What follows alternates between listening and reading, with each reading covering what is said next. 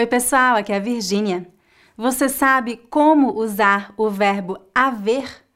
E qual é a diferença entre os verbos ter e haver? Está na hora de aprender.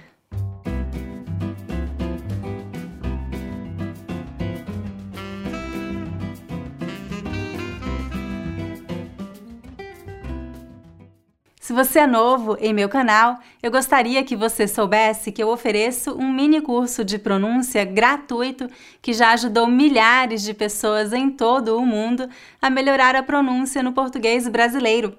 Para se inscrever, visite o meu site www.speakingbrazilian.com.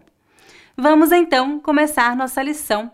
O verbo haver é complexo e tem muitas regras diferentes de conjugação. Até mesmo brasileiros se confundem com o uso desse verbo. Mas eu tenho uma boa notícia para você que está aprendendo português como segunda língua.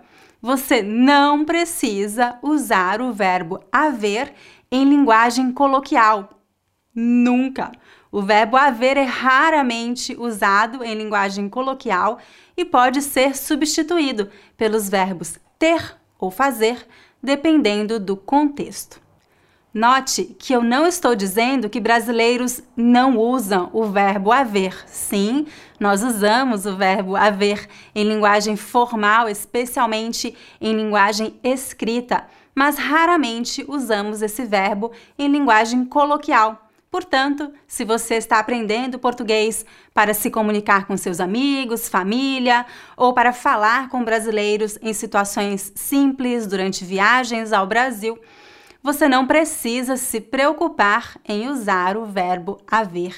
Por outro lado, é importante saber o significado desse verbo, pois você vai ouvir brasileiros usando o verbo haver em algumas situações. Nesta lição, vou explicar quais são os usos mais comuns do verbo haver e quando você pode substituir o verbo haver pelo verbo ter ou fazer.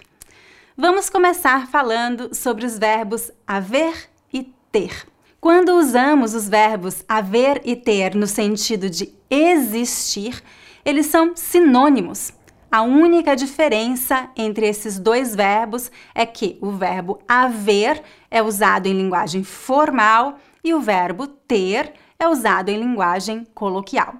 Quando usados no sentido de existir, os verbos haver e ter são verbos impessoais, ou seja, não têm sujeito e devem ser conjugados sempre na terceira pessoa do singular. Tem ou há. Por exemplo, tem uma pessoa na sala. Tem duas pessoas na sala. Há uma pessoa na sala. Há duas pessoas na sala.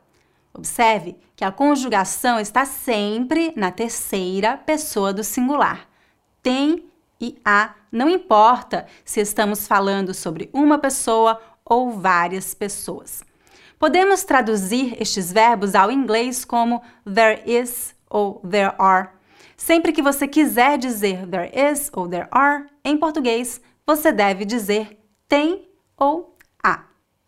Também podemos usar esses verbos em tempos verbais no passado ou futuro, mas sempre conjugados na terceira pessoa do singular. Veja mais alguns exemplos.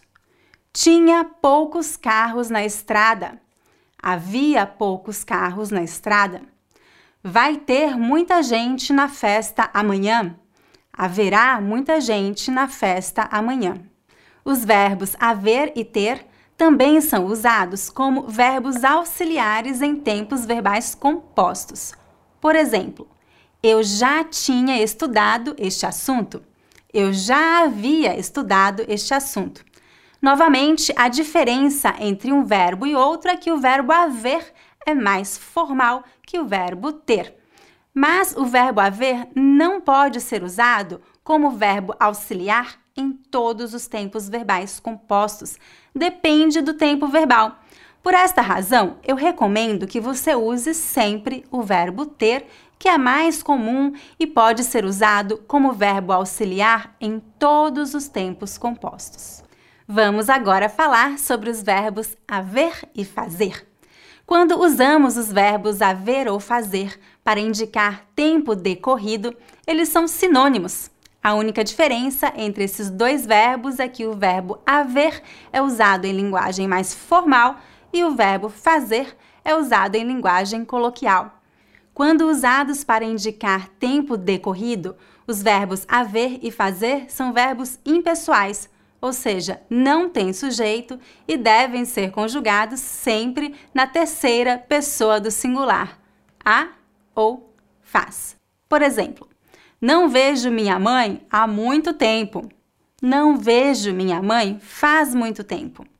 Eu moro em Nova York há 10 anos. Eu moro em Nova York faz 10 anos.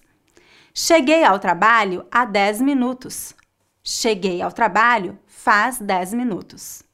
Então, para resumir, o verbo haver pode ser usado principalmente em 3 situações. Número 1, no sentido de existir, neste caso também podemos usar o verbo ter. Há árvores no meu quintal, tem árvores no meu quintal. Número 2, em tempos compostos, neste caso também podemos usar o verbo ter. Ele havia viajado no verão, ele tinha viajado no verão. E número 3, para indicar tempo decorrido. Neste caso, também podemos usar o verbo fazer. Não viajo há muito tempo. Não viajo faz muito tempo. Note que os verbos ter e fazer também podem ser usados em muitos outros contextos diferentes. Nesta lição, estudamos apenas o uso destes verbos como sinônimos do verbo haver. É isso, gente! Agora você já sabe como usar ou não usar o verbo haver. Agora é hora do dever de casa. Escreva um comentário abaixo usando os verbos haver, ter e fazer. Se você quiser apoiar meu canal e ter acesso à transcrição deste vídeo e de muitos outros vídeos disponíveis neste canal, junte-se ao Speaking Brazilian YouTube Club. Você pode experimentar este programa por uma semana sem nenhum custo. Para saber mais, visite meu site www.speakingbrazilian.com. Se você gostou deste vídeo, lembre-se de dar um like e de se inscrever em meu canal.